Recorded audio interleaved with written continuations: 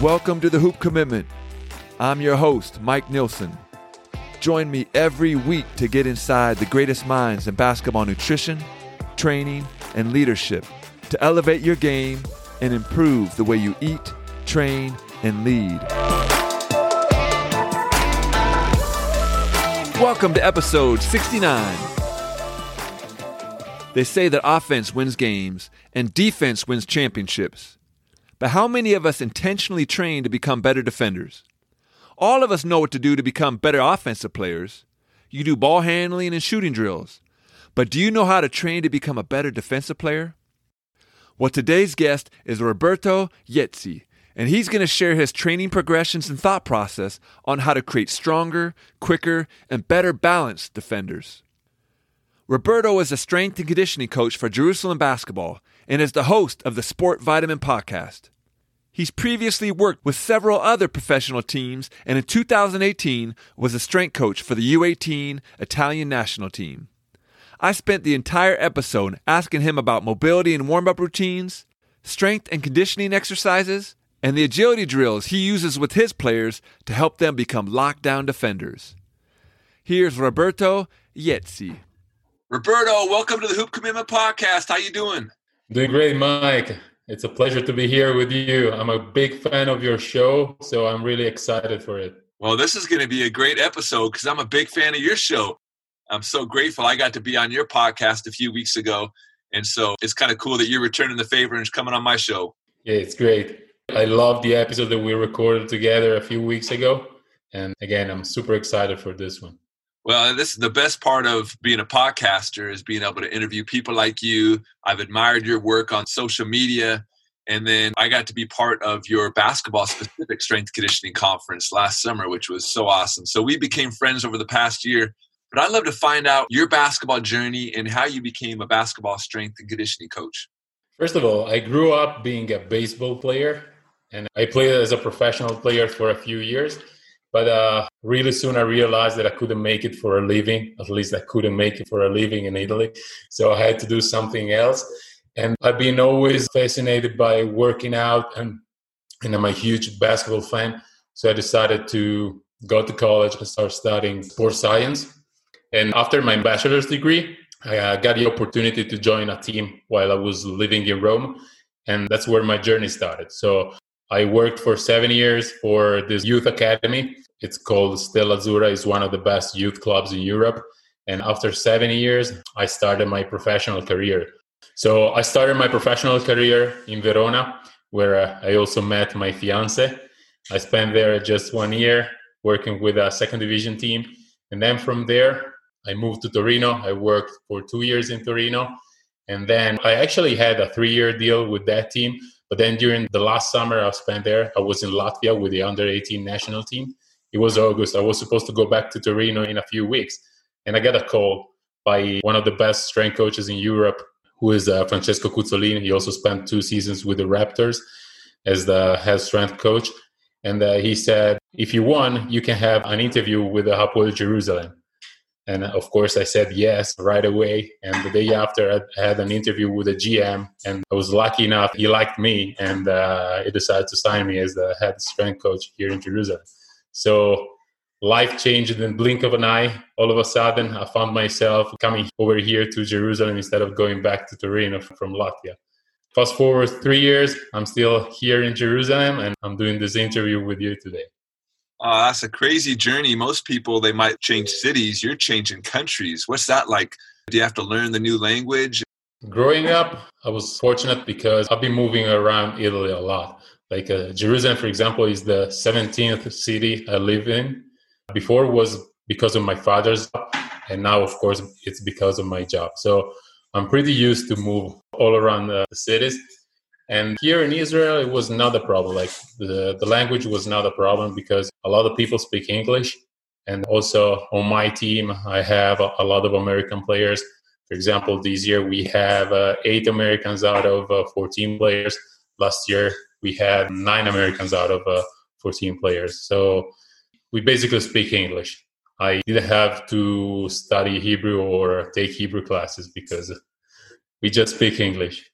When I played in Germany, I played in Dusseldorf, and we had Americans on the team, and everyone from different countries all spoke English as well. And so I didn't realize how challenging it would be to play in another country where they didn't speak English until the day that our coach was upset with us. We had not played well the night before, and he decided he was going to run the whole practice in German.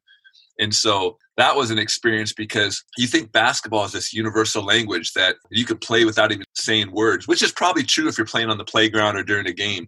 But during practice, when he was explaining drills and he was speaking super fast, and I understand very little German, I realized how helpless I would be on the basketball court if they weren't speaking English. So I can imagine you. How many languages do you speak? Just Italian and English. I understand a little bit of Spanish, but I can't speak it. I love how you say just two. Most people only speak one. So you speak 100% more languages than I do. Well, today I'd love to talk about how you train players to become better defenders. I've really enjoyed following you on Instagram. You do a lot of great progressions. You focus a lot on lateral quickness and mobility. And so I'd love to hear just what comes to your mind when you think about basketball-specific training for defense. The first thing that comes to my mind is closeout.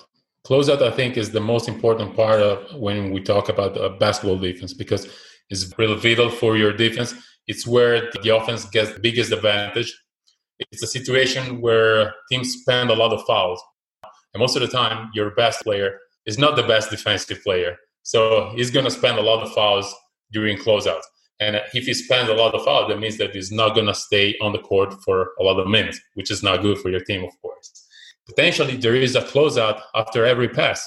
And there are like 5 passes each possession. We have 50 possessions a game. You can do the math. So we have a lot of opportunities to take an advantage if we play offense, of course. So that's the most important part of the defense. So most of my drills are designed around closeout, and this is a process that started many years ago. I would say like 7 or 8 years ago when I was in Italy working in Rome with a good friend of mine who was the head coach of the under-17 team back then. Right now, he's the skills development coach of Baskonia in the EuroLeague. His name is Alessandro Nocera. And together, we started designing these closeout drills. And of course, with our under-17 team, but at the end of the season, that team ended up being the national champions. And we had a great defense, great one-on-one defense. We were very, very good on closeouts. So tell me about some of the factors that go into having a successful closeout. What are some of the skills that you're trying to teach your players? First of all, they need to understand how to accelerate and decelerate. It might seem simple, but it's not. It's very important to understand that one of the most difficult part of a closeout is decelerating, because I can accelerate, and if I'm very powerful, I'm a very powerful athlete, then it's going to be very, very hard to decelerate and control my body, especially if I'm working with young athletes that don't have that ability to decelerate. They don't have that amount of eccentric strength that they need to decelerate, and then they don't really have a good control of their body for a lot of reasons. One is the lack of strength. Another one is because they're still growing, so they don't really have a great control of their body. So that's the main thing. So when I start to teach closeout drills, phase 1 is just about sprinting and decelerating and stopping and control the body. And that comes before moving laterally, before sliding, before doing crossover steps. It's just sprint, decelerate, and stop. And that's the most important thing, and most of the time also the hardest thing to do. With the deceleration, are you teaching body mechanics as far as where players should be putting their hands, how they should be leaning? Or is that something that the basketball skill coach is actually teaching, how they should have their hands and where they should be placed? Usually, especially when I work with young athletes, I try to work together with the head coach or the assistant coach. So we design the drill together and we are on the court at the same time. So because sometimes, I'm a strength coach, I'm not a basketball coach or a skills coach. So I can see something that the coach don't see. For example, I want you to stay lower. I want you to push out strong with this leg or with the other leg. And some other times, maybe they can see something that I don't see. Like you said, like raise your arm or put your hands like this and this kind of things. For example, one thing that I learned is that raising the hand or not raising the hand during the closeout makes all the difference in the world. Because, for example, shooting an uncontested shot that the offensive player have 20% more opportunities to score the basket.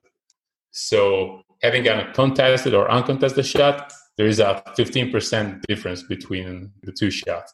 That's an amazing statistic. I love how you're using numbers and actual game data from what you're seeing, how many passes are, how many defensive possessions, to be able to dictate how you're actually training your athletes. So after you work on the acceleration, the deceleration, they're able to move in that sagittal plane and stop. What's the next breakdown to be able to teach them how to be successful closing out? The second step, so phase 2, is to do the same thing, but sliding and then doing crossover steps. Again, I want them to be powerful doing a defensive slide. Then I also want them to be able to decelerate and stop after a defensive slide or a crossover. But these have to come after phase 1, as I said before. So phase 1, sprint, decelerate. Phase 2, slide or crossover step, and again, decelerate. And then during phase 3, we put all the pieces of the puzzle together, so we have a complete closeout. For example, during phase 3, it's just sprint, closeout, defensive slides, sprint, closeout, or a crossover step and stick. So I want them to control their position, but it's without the basketball. Usually I work without the basketball. I call them agility exercises, but actually are change of direction exercises. And I do that just because I want the final part of the drill, so where they react to the basketball or to the offensive player, to be a part that they train with the head coach or the assistant coach, because there's nothing more specific than basketball itself. So I don't think they can improve their closeout drill if I don't know, blow a whistle or tell them right or left. It's not the same thing. I just want them to have the ability to control different movements on the court, to have a big movement literacy that they can use eventually on the basketball court. But the ultimate goal is to play basketball. Okay, so if I want a specific drill, I want this drill to be with a basketball coach. So when there is a basketball involved, that's the part that is guided by the basketball coach. So a lot of people would teach the shuffle on defense, but I think there's some misconception about the crossover step. Tell me about how you implement that, when players should be shuffling versus crossing over. A lot of people think that in order to play defense, you just need to shuffle. But to me, it doesn't make sense, because if I'm shuffling and you are running while you're dribbling the ball, there's no way I can guard you. You're going to be faster no matter what. I can be the best athlete on the planet. I'll be slower than you because you're running, shuffling or sliding. If we watch a basketball game, a high-level basketball game, or also a youth game, we're going to see there are athletes do crossover steps naturally. I think nobody taught them how to do those crossover steps, but they just come organically. They learn how to do it just playing the sport. But then if we point those movements out to the player, they say, no, I was not doing a crossover step. I was sliding, So you just need to show them footage of their games. And then they realize, oh, yeah, actually, I'm doing crossover steps. I'm not sliding in defense. Maybe I do one defensive slide after one dribble, and then I start running with the offensive player. And if I'm running, that's a crossover step for me, okay? Because my torso is facing the opponent while my legs are going towards the basketball or towards the corner. This is my mind process when I talk about crossover steps. I totally agree with you. I think about, for me, when I maybe delineate the two, is how much distance do you need to get in one step? Or if you're guarding full court, the further you are away from the basket, the more you're going to be doing that crossover step. Because like you said, if I'm in a race and my opponent gets to sprint and I have to shuffle, I'm going to lose every time. But if I could side run, and then when I want to change direction, go into a shuffle, well, I'm going to be way more successful. And then the closer I get to the basket, the more I'm probably going to be taking smaller steps where I'm not crossing over. And so I think that delineates it for me. The further I am away from the basket, the more I'm going to be using that crossover step or that side run. Yeah, but sometimes also if I play off court and I get blown by the offensive player, I need to recover. And the only way I have to recover and face again my opponent is to do a crossover step and start running. I love it. If we think about basketball as a game of skills, and as a strength coach, we want to be able to enhance those skills, or in some cases, give the athletes the ability to even do the skill. And so if we never practice a side run into a shuffle or a shuffle into a side run and don't teach them the finer points, they'll never reach their maximum potential on defense. And so I love that you're breaking down those different movement structures. Before we even get to some of the complicated movements like deceleration, acceleration, if we started at the beginning of mobility, do the players actually have the range of motion to get into a deep lunge when they're decelerating or get into a lateral lunge as they shuffle? Are there mobility exercises or are there mobility deficits that you are working on with your players to help them become better defenders? Sure. The first two mobility deficits that I see in my players are lack of ankle dorsiflexion and lack of internal and external hip mobility. And these are things that we address on a daily basis. So every day, my players do some kind of ankle mobility exercise or some kind of hip mobility exercise, whether it's during the weightlifting session or before practice, during the warm-up, but it's something that we address on a daily basis. And most of the time, these two mobility deficits are those that prevent our players to control the athletic position, which is the position where it all starts from. So what does that look like on a daily basis? Are you doing traditional calf stretches where the player has their hands against the wall? Are you doing foam rolling stuff? Are you using any kind of specific equipment to be able to help mobilize the ankle joints and the hip joints? I don't use static stretching. I don't use static stretching at all. The only day of the week where I use static stretching is during recovery days, but it's more for a mental aspect. I want my athletes to control the positions that they reach. So I don't want to stretch to create mobility, especially because if we stretch to create mobility, then we're going to affect our fascia. And we know that if we affect our fascia, and fascia can be affected applying stress, pressure, or vibration or load, I'm going to change the elastic property of the fascia. And this is something that is absolutely I don't want. So I want my players to control the range of motion that they have. So I ask them to work through their range of motion, get to 95% of their maximum, but don't stretch. And then once they reach that position, they can control that position, then they can move to another one, to a new position. And so I use a lot of mobility drills. During the pregame or pre-practice warm-up, we use a lot of dynamic stretching. Again, never static stretching.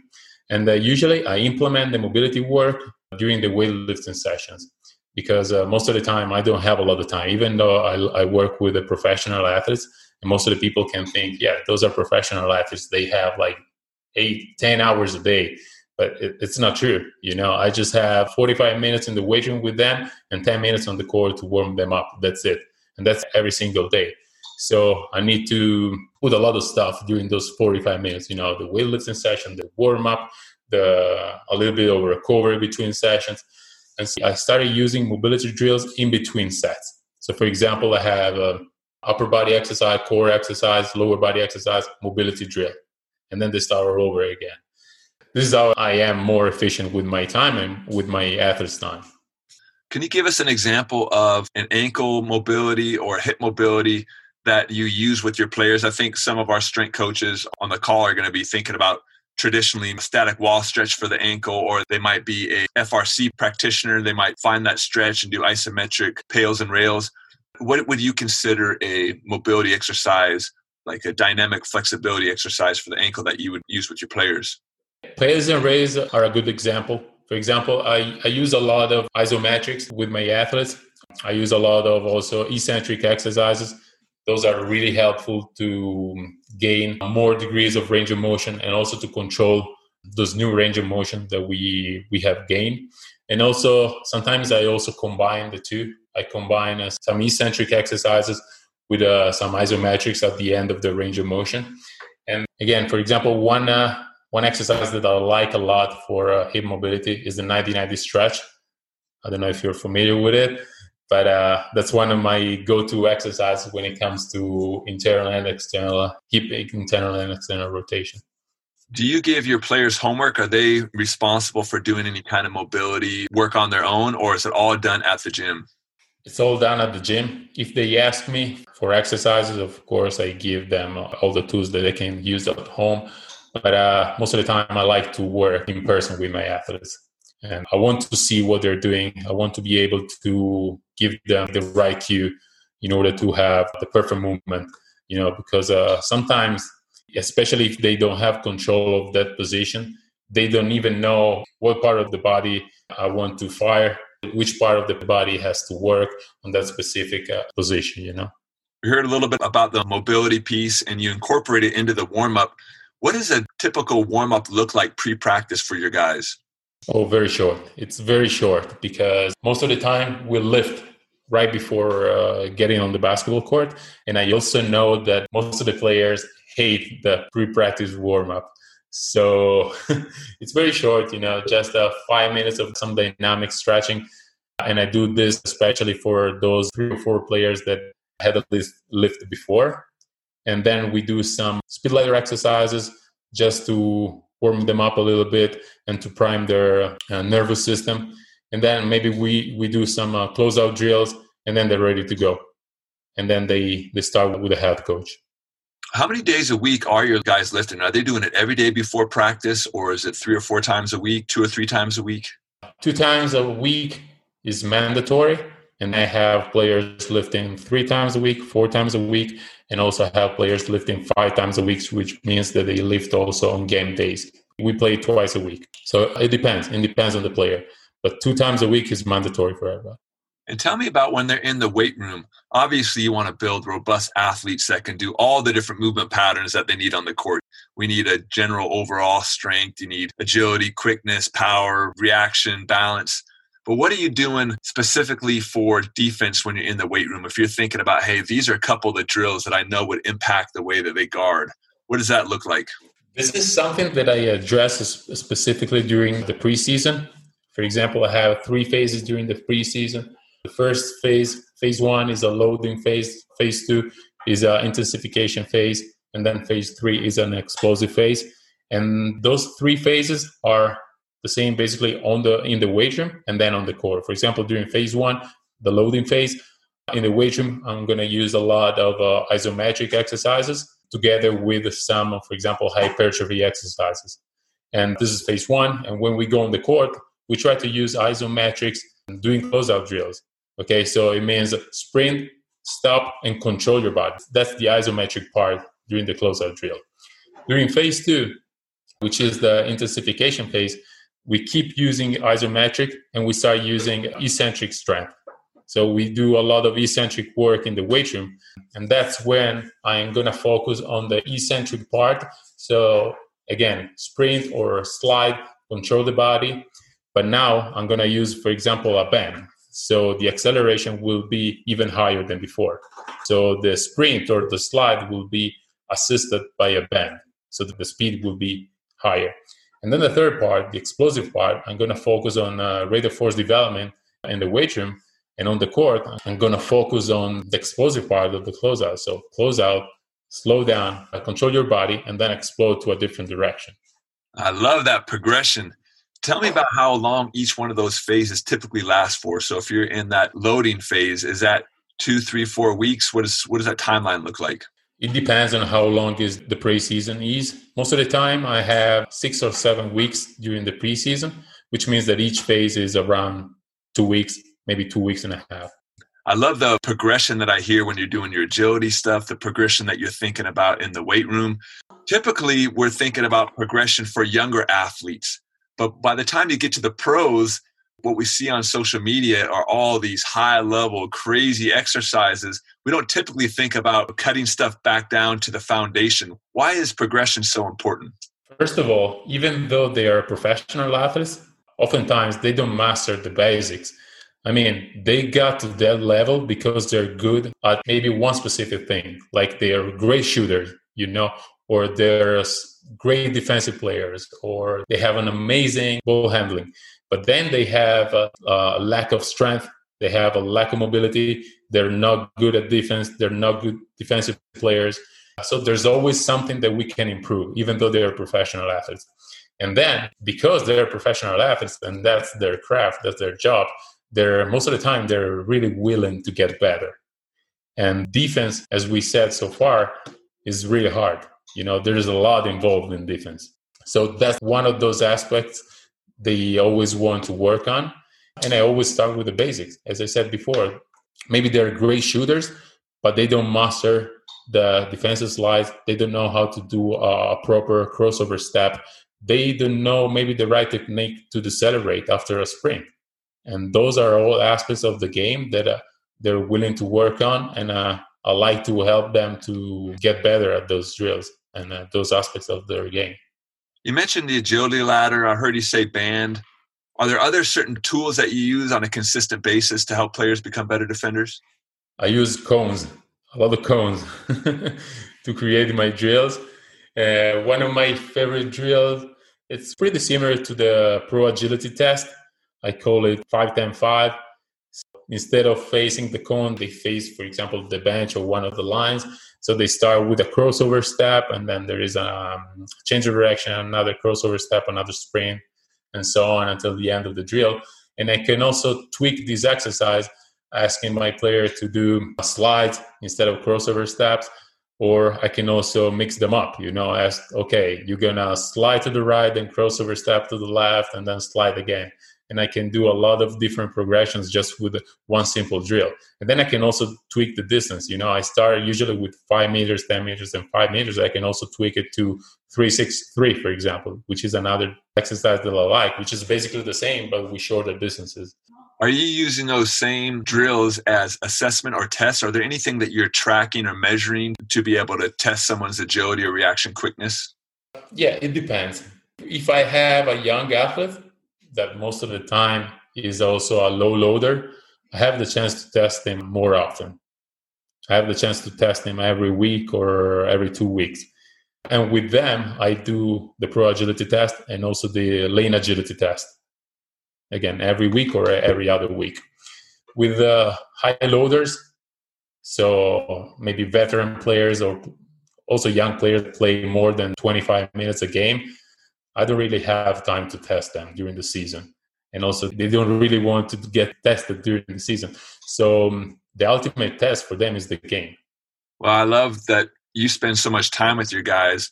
I love that quote that says, the test is the exercise and the exercise is the test. And so if you're doing these drills and you're not just telling them, hey, go do it, and then you're turning your head and looking somewhere else, if you're actually watching the quality of movement, that's maybe the best way to assess this, to be able to have your eyes on them and see them progress. So tell me about the reaction part of it. I love that first progression you gave, which was, can they decelerate the motion in the sagittal plane? Are they able to side run and shuffle? The last piece of it was the reaction part. Is that how you're finishing out most of your drills? If you talk about the Pro Agility drill, the Lane Agility, do you start out with them knowing what to do and then move into reaction? How would that progression work on a drill like that? Yeah, absolutely. The first part will be a no reaction drill, no reactive drill. So they will start the movement and they will choose if they want to start right or left. And then I will progress to something with a voice telling them, okay, right, left, or react just to the basketball. I have another player facing them with the basketball. And of course, if they dribble left, they start going left. If they dribbles right, they start going right. And then I always like to finish with a very specific drill, a drill designed by the coach. And most of the time it's one-on-one. Okay, so I want them to play one-on-one or just do a real closeout and then start playing one-on-one against their teammate. Tell me about conditioning, because when we think about strength and quickness and balance and vertical, all of these things are great, but if you're too fatigued to use them, you're probably not going to be very effective on the court. How does conditioning come into play with helping your guys become better defenders? Conditioning is crucial, because you can be as fast as you want, but if you're not able to repeat that effort over and over again during the game, you're not going to be a successful defensive player. Because during the game, okay, you're going to play at the defensive possession. So basically, you're going to do an agility drill, if we want to call it like that. But then you can't say to your opponent, hey, stop, I need to rest for 1 minute. And then I'm going to be able to do another agility drill. No, that's something that you can't say during the game. You need to be ready to play. So conditioning is crucial. That's the reason why, for example, sometimes I also like to tweak the tempo of our exercises, and agility drills can also become, for example, conditioning drills. Most of the time, the work to rest ratio is 1-5, 1-6, but sometimes it can also become 1-2 or 1-3. Okay, so I'm working on agility, I'm working on change of direction, But then it also becomes a conditioning drill. I'm actually conditioning that agility.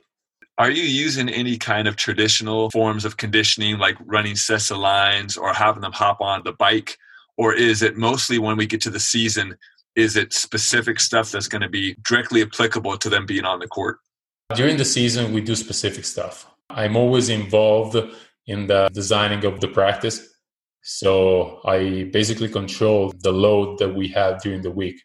So I tell my coach, for example, okay, today we need to do 5-0, or tomorrow we need to do a little bit more of 5-on-5 because I want the players to be more conditioned and like that. So I'm lucky because my coach really take into consideration what I prescribe and what I ask. So we condition our athlete very specifically. And what are the markers that are helping you determine whether or not you're doing a lighter practice or heavier practice going up and down? Are you doing any kind of physiological testing with that, or is it mostly feedback from the guys, or are you just using your eyes to see how well they look recovered, how their quality of movement? We don't do conditioning tests during the season. We just do yo-yo intermittent test in the preseason. But then during the season, I use a lot the RPE, and I also use a wellness questionnaire on a daily basis. This is how I track the fatigue of our athletes. And then, of course, also the external load as far as how many minutes they're playing during games. As I said before, we play twice a week, so it's pretty easy. Sometimes I feel like it's harder for strength coaches that work in a team that plays just once a week to design a good week of practices, because if you play every 3 days, you already have the schedule. You know that your high loaders, the day after a game, they will have a recovery session. And then 2 days after the game, they're going to have a hard practice. And then there is another game.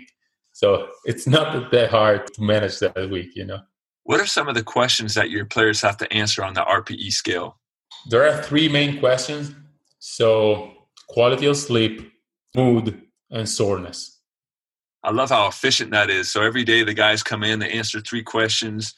And then from there, is it the whole staff looking at it? Is it just you? I mean, how are you using that data? No, I just look at that data, and just in case I have a player scoring very high or very low in one of those questions, then I report it to the coaching staff, because that means that maybe there's something that we need to address, especially if they score very, very low.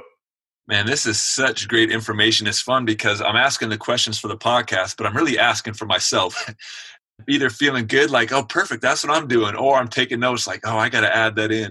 Is there anything else I'm missing? If you're talking to a young strength coach out there, or even an old guy like me, is there any good words of wisdom that you could leave us with if we want to be able to help our basketball players become better defenders? Watch games and study the game, because most of the time, I know that a lot of strength coaches get caught up with sets and reps. They spend tons of hours in the weight room, and they become very far from what happens on the court. But we can really have an impact on the success of our athletes, teaching them how to move on the court. It's not just about sets and reps in the weight room. We can also have a huge impact on the court. That's such great advice that I need to hear often, because so many times I think about the paradigms that I used to train in because it was the way I was taught. It was the way I had studied. And so I was teaching movement patterns, but when I really looked on the basketball court, that's not what they were doing. And so I think for sure there's going to be what we call gaposis. There's going to be a gap between the function of basketball and everything we do in the weight room. We know that the only thing that's specific for basketball is basketball. So there's going to be a gap, but the further that gap gets, the less is probably going to transfer. So I love that idea of being able to really keep pinpointing what's the end game, is how do we make them better at basketball? And it sounds like you're doing a phenomenal job at that. Yeah, I agree 100%. Man, well, thank you so much for coming on the show. Thanks for being a good friend. It's been a really fun journey being able to get to know you. Where can our listeners find out more about you? I'm really active on Instagram. They can find me Roberto_Iezzi, which is IEZZI34. That's my nickname on Instagram. I try to post most of my drills there. And also I have an hashtag, which is Rob's Library, where I post all the books that I read. I stole this actually from Coach Michael Hill from Georgetown University. He's the one who inspired me to create this hashtag. And they also can find my podcast, Sport Vitamins, which you mentioned before, on Spotify and iTunes and Google Podcasts. And that's a podcast where I interview some of the people that inspire me in the sports industry. And I try to discover their journey towards their final goal, which is becoming a professional athlete or a coach or a strength coach. I love it. And I could tell you at least one of the episodes was pretty dang good. It was one you and I did. So, yeah, thanks again for having me on the show. Thanks again just for everything you contribute to the game of basketball. And just can't wait to watch your success. Congratulations on a great season so far. I hope you finish out strong. Thank you very much. Now that's a wrap on episode 69. And I hope you'll join me next week so we can prep for your New Year's commitment. Not a resolution, but a commitment. Right now is the time to start planning for 2021. So in the next episode, I'm going to give you my top 3 tips on how to ensure that next year is the best yet. And if my podcast is any predictor of how the year's going to go, we're in really good shape. Because my first guest of 2021 is one of the top 50 basketball players of all time. He's a Hall of Famer, Dream Teamer, and is the NBA's all-time leader in steals and assists. Do you know who I'm talking about yet? Of course you do. It's the one and only John Stockton. We spent over an hour talking about how basketball is a great teacher of life, and he tells story after story about the moments that shape who he is. So if you haven't already, hit subscribe to this podcast so you don't miss this episode. And to all of you who are committed, well, earn your X.